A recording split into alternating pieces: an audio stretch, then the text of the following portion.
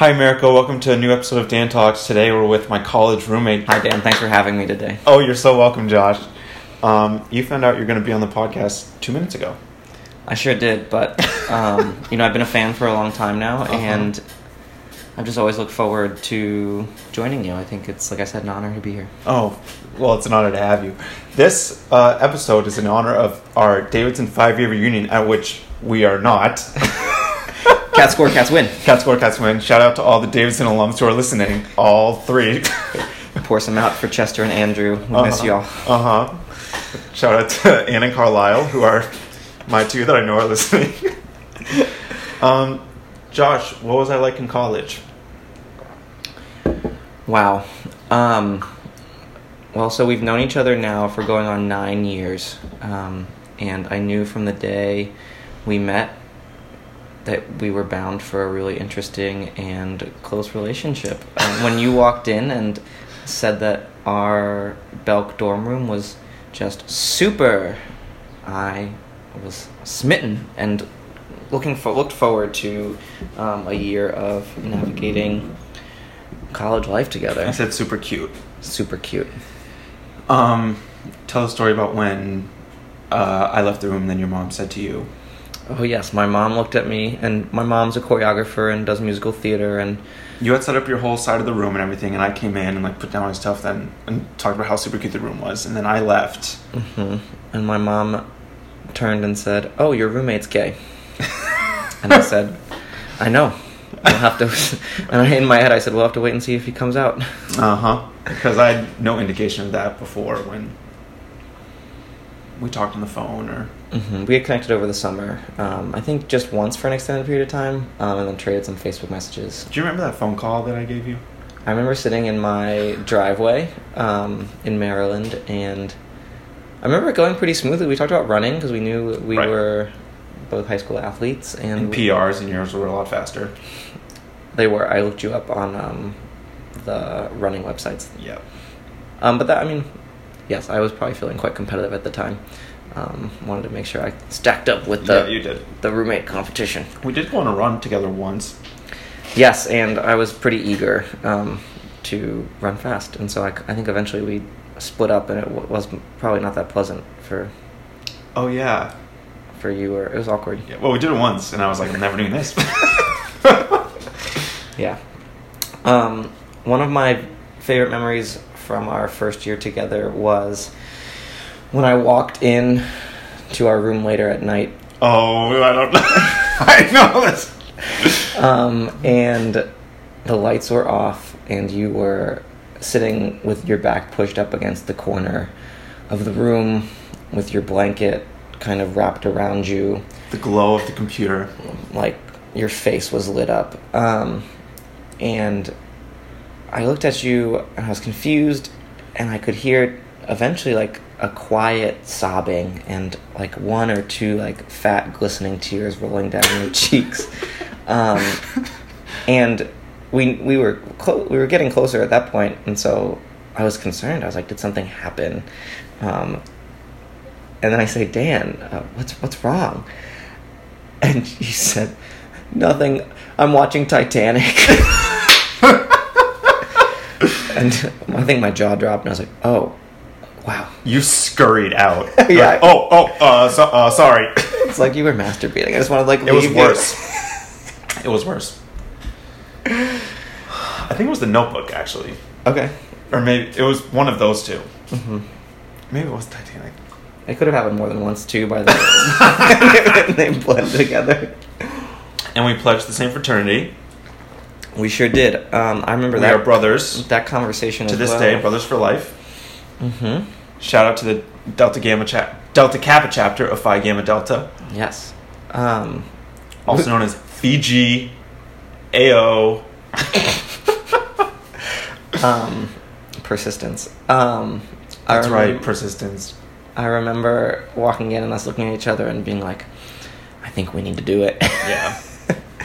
And it was great. It definitely kept it's Insta friends. Our hall and us close. And that kind of I think back to like senior year when it was me, you, Chester, and Andrew living in the same apartment and kind of like hosting a lot of the social events, and That was the best. that was a really fun time. That was one of the best periods of my social life. Mm-hmm. Because staying in was going out. Mm-hmm. The party came to you. Mm-hmm. Remember that Andrew was across the hall from us?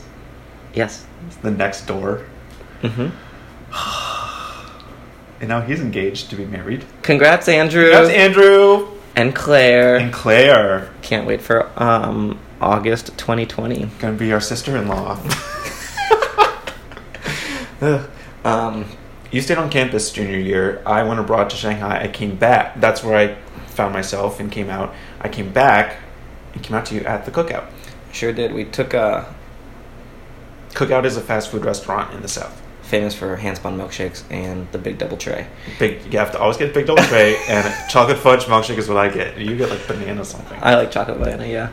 Ugh. But we took a late night cookout run, and I think I'd been drinking, so I must have driven. Yeah, you sure did. I remember being excited. I was like, it's happening. Yeah. I remember looking down at my Cajun fries and then being like, well, Josh, I don't know what I said really. Something about there's been, I do have a big update since because you knew I broke up with Sarah. Mm-hmm. But you did, when you found out that I broke up with her, did you think, oh, it's yes, because of that? Uh-huh. But you also detailed some of your exploits in China, which I think were really liberating for you, and just kind of like At Cookout. At Cookout, yeah. I think that's what took me by surprise more than you coming out. It was like, I came out, I've been having fun and doing these things in a foreign country, and now I'm here. Oh. You were surprised that I did stuff. Well, just the quantity and the Okay. Okay. The level of detail provided. Okay. Not because I was necessarily uncomfortable with it, but I think more because I was like, I was like proud of you. Like I think it's so hard to really lean into who you are, and well, especially when there's shame built up around it. There's a lot of shame. Mm-hmm. And so then to talk about it is a big step, and so I think since I was talking about it so freely. And you talked some about too, like how you had leaned on Julie and some other folks on the trip to China as a resource, and so I was like also excited to like hear about that. Yeah, Julie was a saving grace. Mm-hmm. She was a transformative person in my life, which is great because she ushered me through that period, like mm-hmm. when I had to break up with my girlfriend, when I had 2 weeks of thinking I was a bisexual, when I finally decided that I was gay. Mm-hmm. Came to terms with the fact that I was gay. How did coming out like shape your experience in China? Like, how was that time different because you were able to acknowledge that you were queer? Well, it was simultaneously more fun and more secretive because I was having a lot more fun, but I also didn't want anybody on the trip to know because I was on a Davidson trip, and I didn't want the news getting back to my girlfriend that I had broken up with her, and then I was having a gay old time in China. Maybe she had found that out, but there weren't too many people on the trip that were friends with them, but I just didn't want it in the Davidson sphere. I wanted to come out to her and tell her in person, because I didn't want to break up with her and come out to her over Skype and then have it be one big thing. I just broke up with her over Skype, and then we were both on campus before Christmas when we were both back from abroad, and that's when I came out to her. And I came out to her first in the whole Davidson sphere besides Julie. Yeah. And just to get both sides, like, shout out to Chester for being present, comforting Sarah. Yeah, that's right. Through that time. That's right. Shout out everyone involved. Chester was like, what the fuck, Dan? He was like kind of mad at me for a while, like, why, like, you just like broke up out of the blue. Mm-hmm. But it was, I had a lot of guilt. That was the thing I had a lot of guilt about. I just didn't like that I had to involve her in my coming out, that it was about, like, hurting someone else. I didn't like that. Is it possible now, so obviously you've been in New York for 4 years, 5 years? 4 total. What was your experience being in Shanghai versus New York in terms of the scene and your experience both being a newly out in Shanghai versus more experienced in New York? Yeah. Well, China, I was beautiful. They like love white guys, and so I was like, belle of the ball. Some power and privilege there. I was belle of the ball. And then New York, I'm very much like, Toyota Camry. Mm-hmm. And it's less culturally accepted probably in Shanghai, at least publicly. Well, yeah, it's silent. It's an interesting place. It's interesting that I came out there because it's not, gay stuff is not talked about at all. And like, my favorite gay club was a converted bomb shelter, and it's all very inconspicuous, and it's like not even talked about in Chinese culture, which was sort of a comforting way to come out or to like experience, because there wasn't a pride parade or any public displays of gayness. It was all kept very quiet, so I was able to sequester that part of my, like, explore that in isolation, kind of. Whereas in New York, everyone's gay and no one cares. And do you think maybe there's more of a scene and culture there that you might not have had access to as a foreigner? Like, you would have needed to be situated there longer in order to become familiar with those channels? Like the gay guys that live there? Yeah, like, I wouldn't want to say it's not present. It's just maybe harder to find, particularly as a visitor. I feel like, I don't know. I think there's a sort of myth that there's a gay world that exists somewhere else or whatever. It's all sort of intermixed. Mm-hmm. Interesting. But I don't know I'm sure now there are men that live together and are partners and stuff in the big cities in China, but I mean, it's culturally really just not talked about over there. Yeah.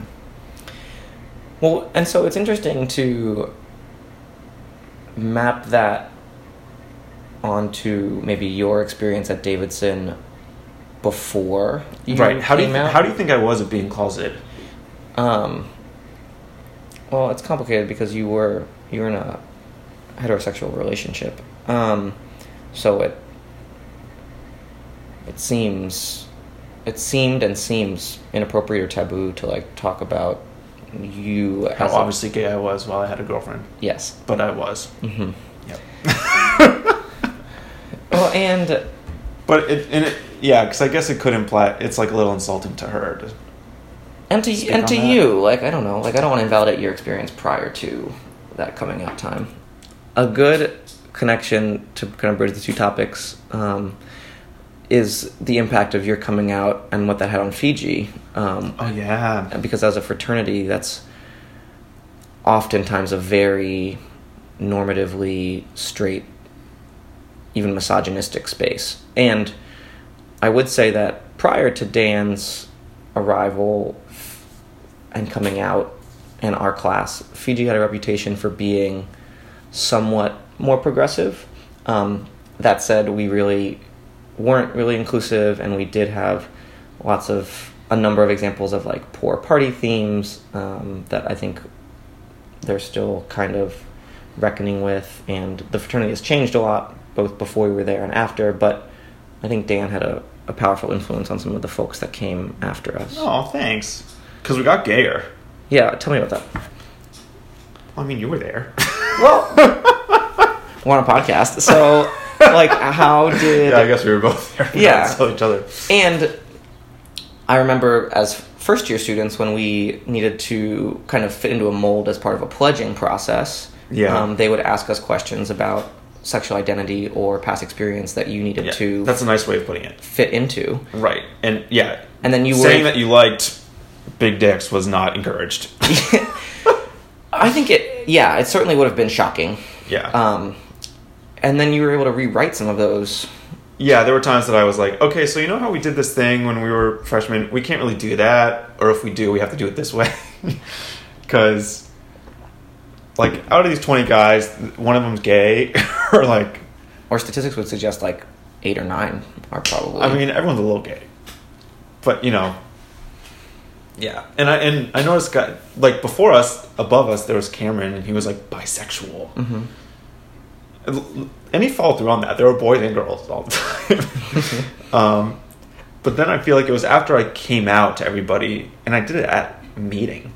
What was it like at meeting when I stood up? Did I stand up? I don't know if I stood up. Well, I was sitting next to you, and like I think we had talked about it briefly beforehand, and so I felt really proud. Yeah. And was like just like super engaged and wanted to make sure that like you felt supported, because I know that that's what like small steps of progress and being more inclusive looks like. Looks like sharing your experience. Yeah, it was nerve-wracking, but I knew all the guys were super nice and chill. Everyone was really nice after that.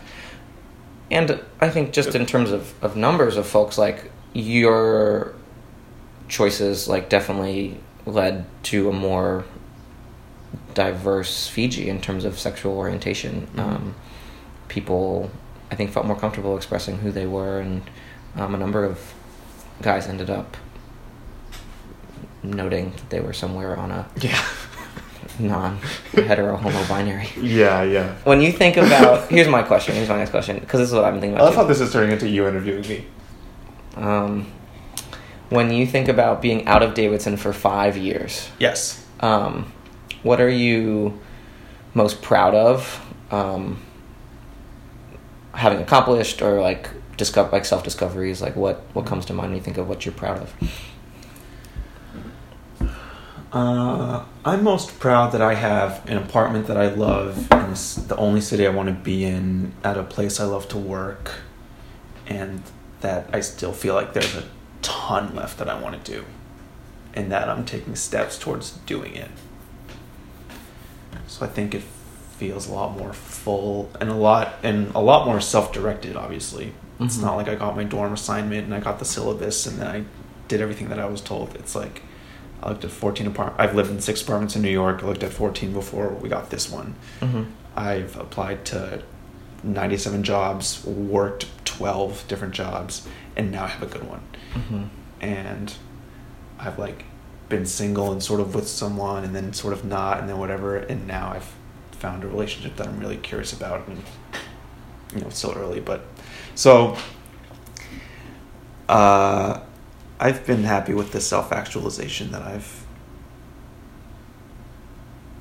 accomplished. It's funny, it doesn't feel like an end at all, obviously, and it's not like I've accomplished something great, but I have set my life up in a way that I am satisfied with at the moment. And part of being satisfied with it is knowing what else I want and what I'm moving towards.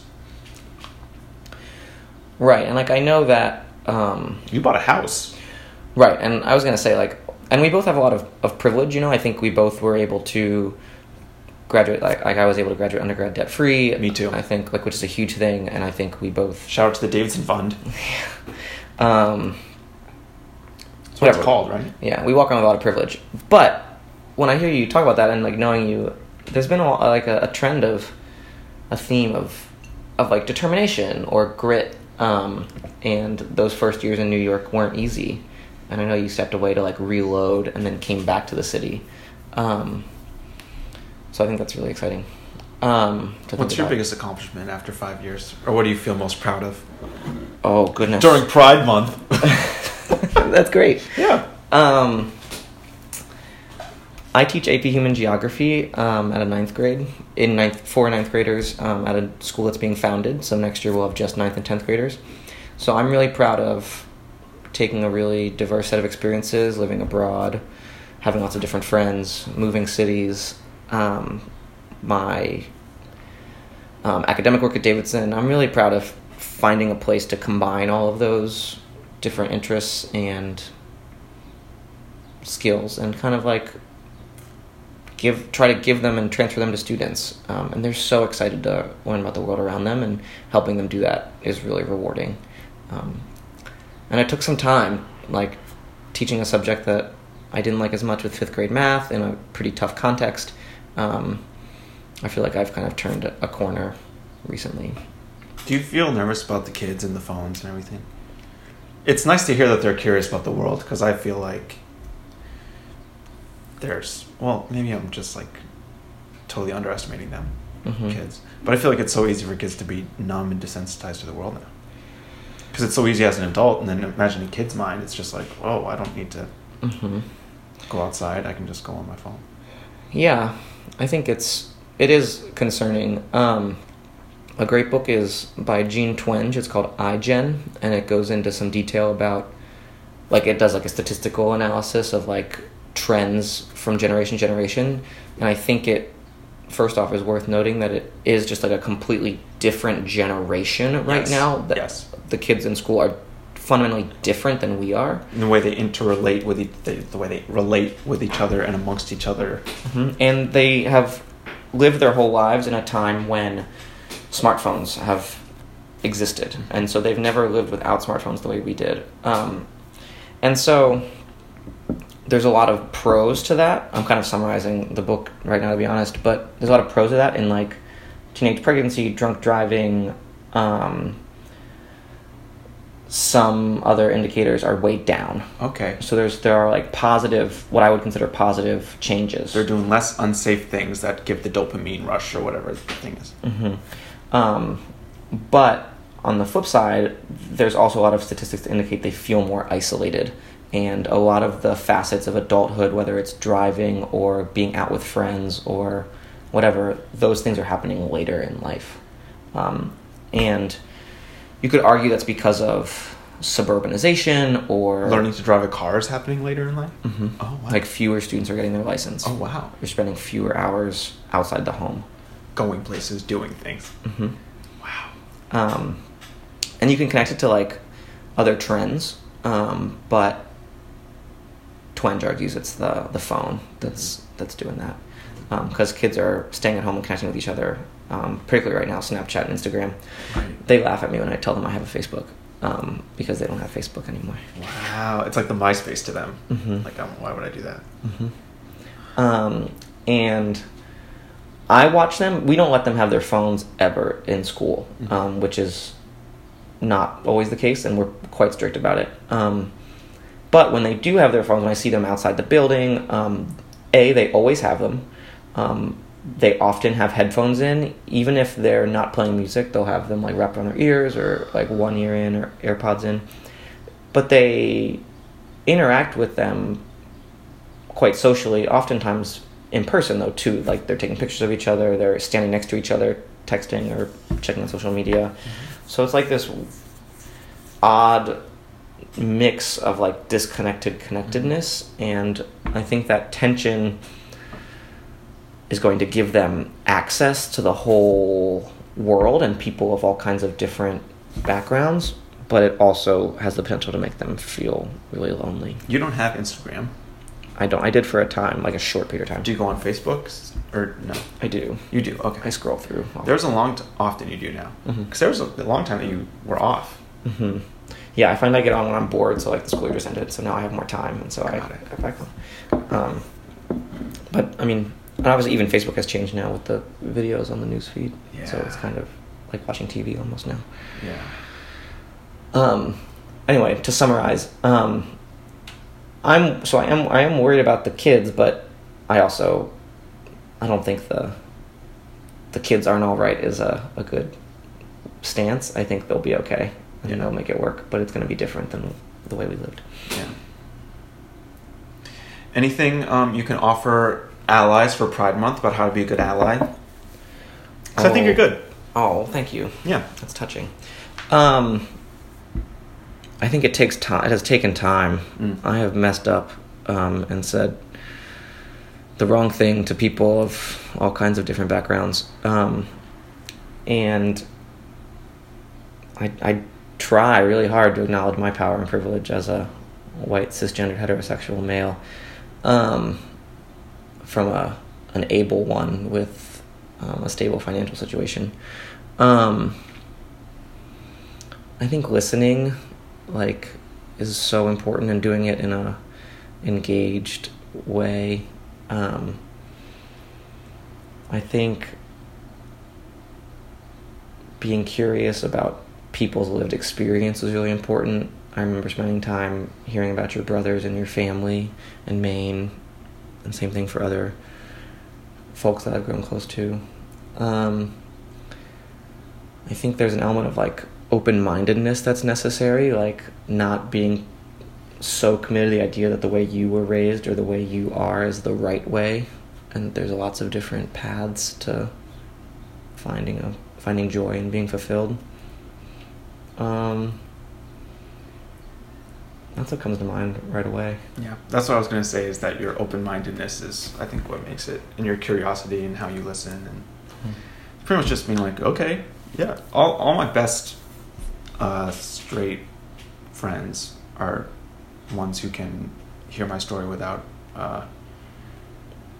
like being shocked or like, why'd you do that, or Yeah, and I'm like, oh wow, I never thought about that, or this sounds a bit maybe aggressive, but and I know this is kind of a trend, even more so now with folks being really active with language around identity politics. But for people to somewhat like know their place, like it's not my place to respond and judge, and even like facial cues or small noises, like those things matter. Yes, and it's not my place to judge or to insert myself into your narrative. You and the Pope. What are we to judge? That's what the Pope said. He said, he said, he's like a legendary. Mm-hmm. So who am I? He asked about gay people, and he was like, who am I to judge? He's the Pope. Wow. Yeah. Cheers to Pride Month, Josh. Thank you for coming on Dan Talks.